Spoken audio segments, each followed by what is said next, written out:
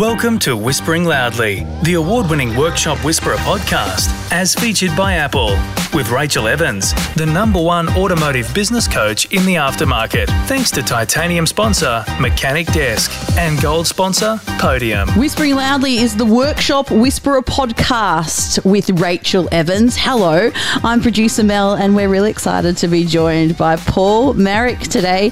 He's a car-loving entrepreneur that spends his day writing about cars. Wow, it would be so many people's dream job, I think. Paul is the co-founder of independent publisher carexpert.com.au and co-founded caradvice.com, which he sold to the Nine Network in 2016. Thank you so much for being on the pod. Thank you, guys. Great to have you here, Paul. Thanks so much for taking time out of your busy day to chat with me. Can you let our Whispering Loudly listeners know a little bit about you? Yeah, sure. Look, I've got a bit of an interesting history because I grew up loving technology and computers, and I was sort of fully into all the nerdy stuff that landed me in the category of not having many friends. And in addition to that, I was big into my cars as well. And when I was younger, I started a car website when I was 17. That eventually started growing to the point where I needed to take on extra people to help me run it. And that's where I stumbled across a guy called Albors that had sort of started Car Advice. And from there, our relationship grew. He bought my website. I basically sold to him in return for equity. And Car Advice was built from there. We basically now have a 15 to 20 year history of testing all the latest new cars on the market, attending a lot of international and local launches for all the new car products. And I just love cars. I mean, it's one of these things that people say if you're doing a job that you love, you would do it without getting paid. And I'm well and truly in that category. So before we get into what you're doing with carexpert.com, you've obviously got a huge passion for all things automotive, but how did you go from studying a Bachelor of Mechanical Engineering to becoming a motoring journalist and a well-known face in the media for caradvice.com? When I was sort of at high school, I started this website and I thought, look, the website, I just want to write about cars. I had no intention of ever testing cars, and I contacted all the car companies in Australia asking to be put on their press release databases. And Mitsubishi got back to me and they said, we'll add you to our database. Would you like to test one of our cars? And I was like, oh, that sounds like a good idea. I don't mind the sound of that. And the first car they offered me was, at the time, it was, one of my dream cars, a Mitsubishi Evo 7. And I thought, I'll definitely sign up for that. And I wasn't 18 at the time, so I had to basically wait till I was 18, stall her until I was actually allowed to drive these cars. And it really is a job that you fall into because it's one of those things that you never see advertised, and certainly there's so few motoring journalists in Australia that it really is something that you really need a foot in the door to get into. And that's what happened with me. When I started writing about these cars, it led to getting into a newspaper, and then that sort of expanded from there to the point where we had the Car Advice transaction, and that started growing.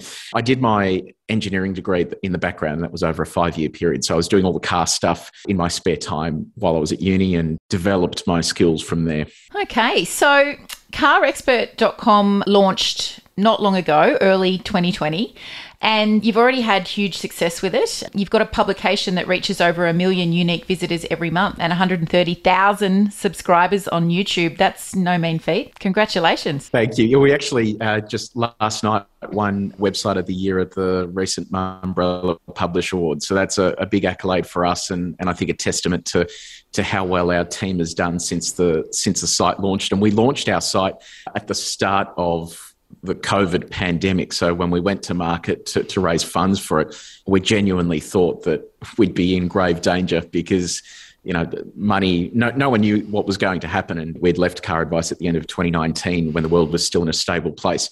So we couldn't exactly go back there. Yes, definitely. So you mentioned one of your co-founders before. You've actually got 2 co-founders as part of this team. I know what it's like just to be one founder. What's it like to be working in a team with 3? You know what? It's easy and challenging. So it's easy in the sense that our visions align. We know what we want, and I guess we all strive to achieve the same goal. Where it's not easy is when you get differences of opinion, and I think that's the hard thing. You need to know someone well enough to be able to overcome a difference of opinion.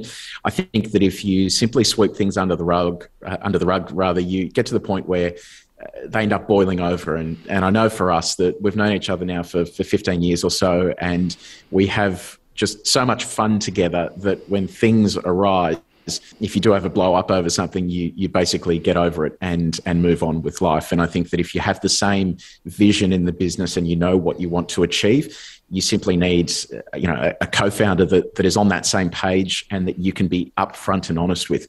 There is absolutely no point having someone who's there just for their name, because ultimately, if you don't share the same vision, you won't actually succeed in business. And for you listening out there, all the husband and wife auto repair shop owners, this very definitely applies to you. Often we have the husband that starts the shop and then the wife will come in later to support. So wives, even though you're not co-founders, you're very much in this team dynamic that requires the same kind of communication that you're talking about, Mark. You have to work to your strengths, right? So if you're the person that started the business and your strengths are in repair, then stick to that. If your other part is strong in accounting or looking after books or whatever they do, leave that to them as well. I think if you both realise that you're good at certain things, that's where you need to draw the line. And also leave business at the workplace. Don't bring it home with you. I find that often complicates things. Absolutely. I personally can say that, yes, that gets very complicating.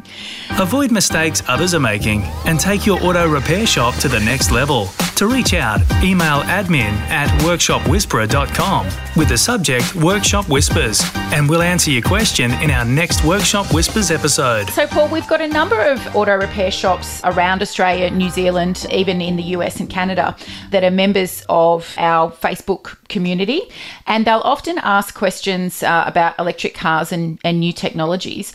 What do you think electrification of cars means for workshop owners and how they can embrace technology? Yeah, look, this is an interesting one. I was chatting with the guys about this the other day. The problem we're going to have in the not too distant future is that you're going to have two sets of people in the industry, right? You're going to have people who will work on classic cars, they will work on internal combustion cars and perhaps some of the newer stuff. And then you'll have a subset of people that will work on electric cars. And it's important to understand that while they're both cars, they're both quite different in terms of the way that they work. And now's the time to start upskilling yourself, because the trend we're seeing is that electric cars are picking up and at a very quick pace.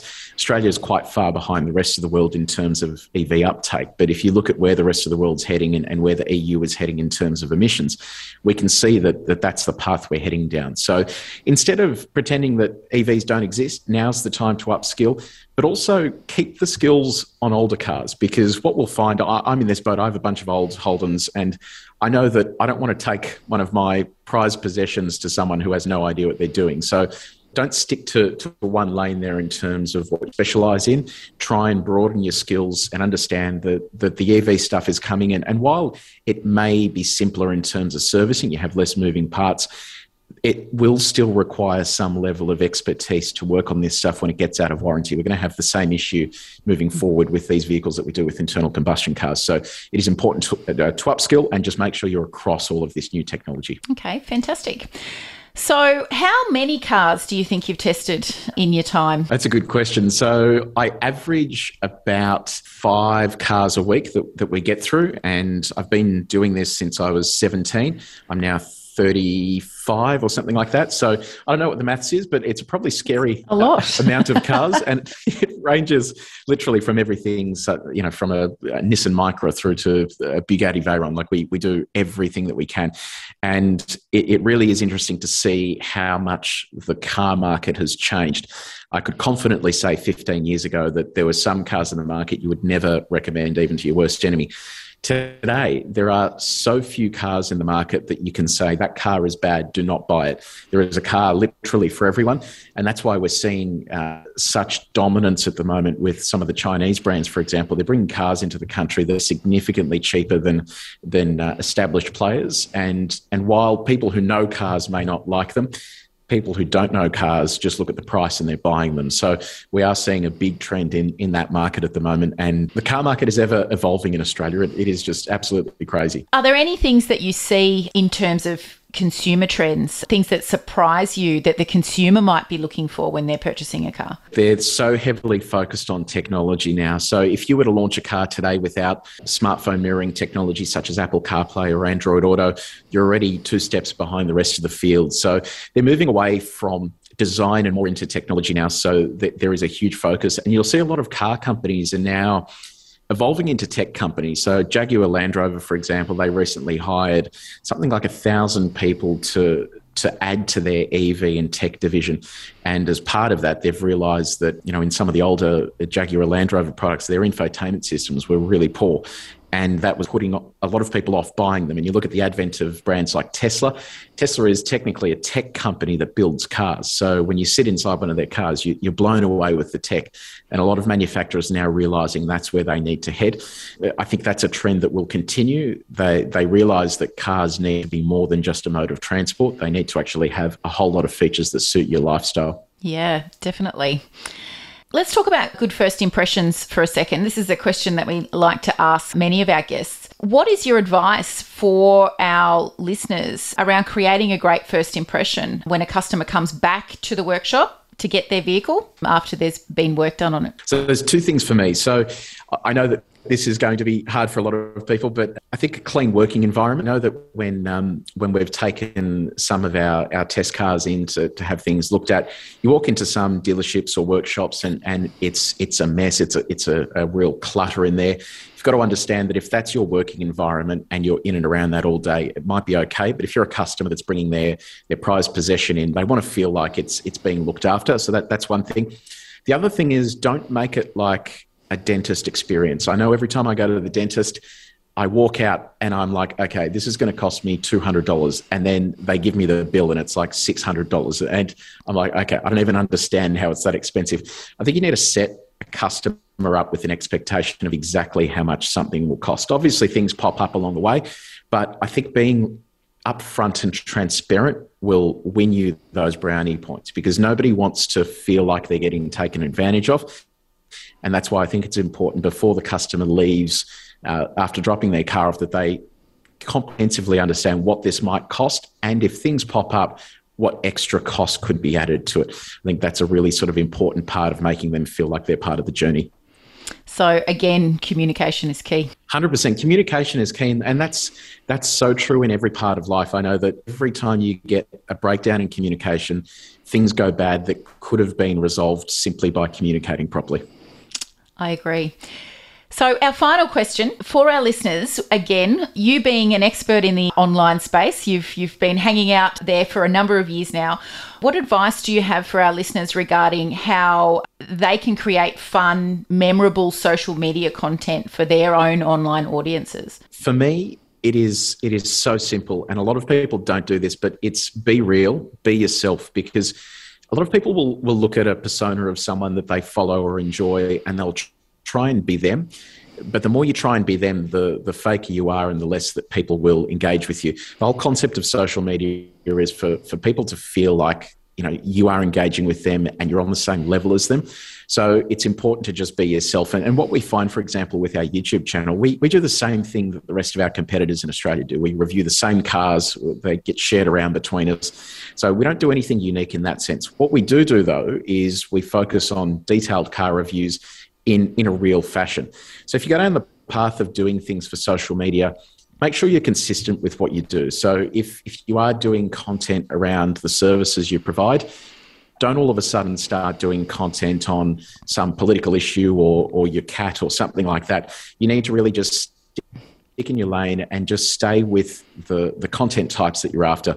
And I guess people think that's an obvious thing to say. The other one is also have a look at your analytics. On a lot of platforms these days, the analytics are so rich that you're able to look at things that have done well, and then you can replicate those. So if you see that something you've tried is particularly doing poorly, stay away from that. And the stuff that is doing well, try and create more of that content type. Fantastic advice. And make sure for you listening out there that you jump over to Paul's website, carexpert.com, and live vicariously through Paul and his amazing dream job of reviewing up to 5 cars a week. Paul, thank you so much for joining us here on Whispering Loudly. Thanks for having me on. I appreciate it. And if you are not yet a member of our free online Facebook group, Your Profitable Auto Repair Shop, make sure you jump across there and request to join.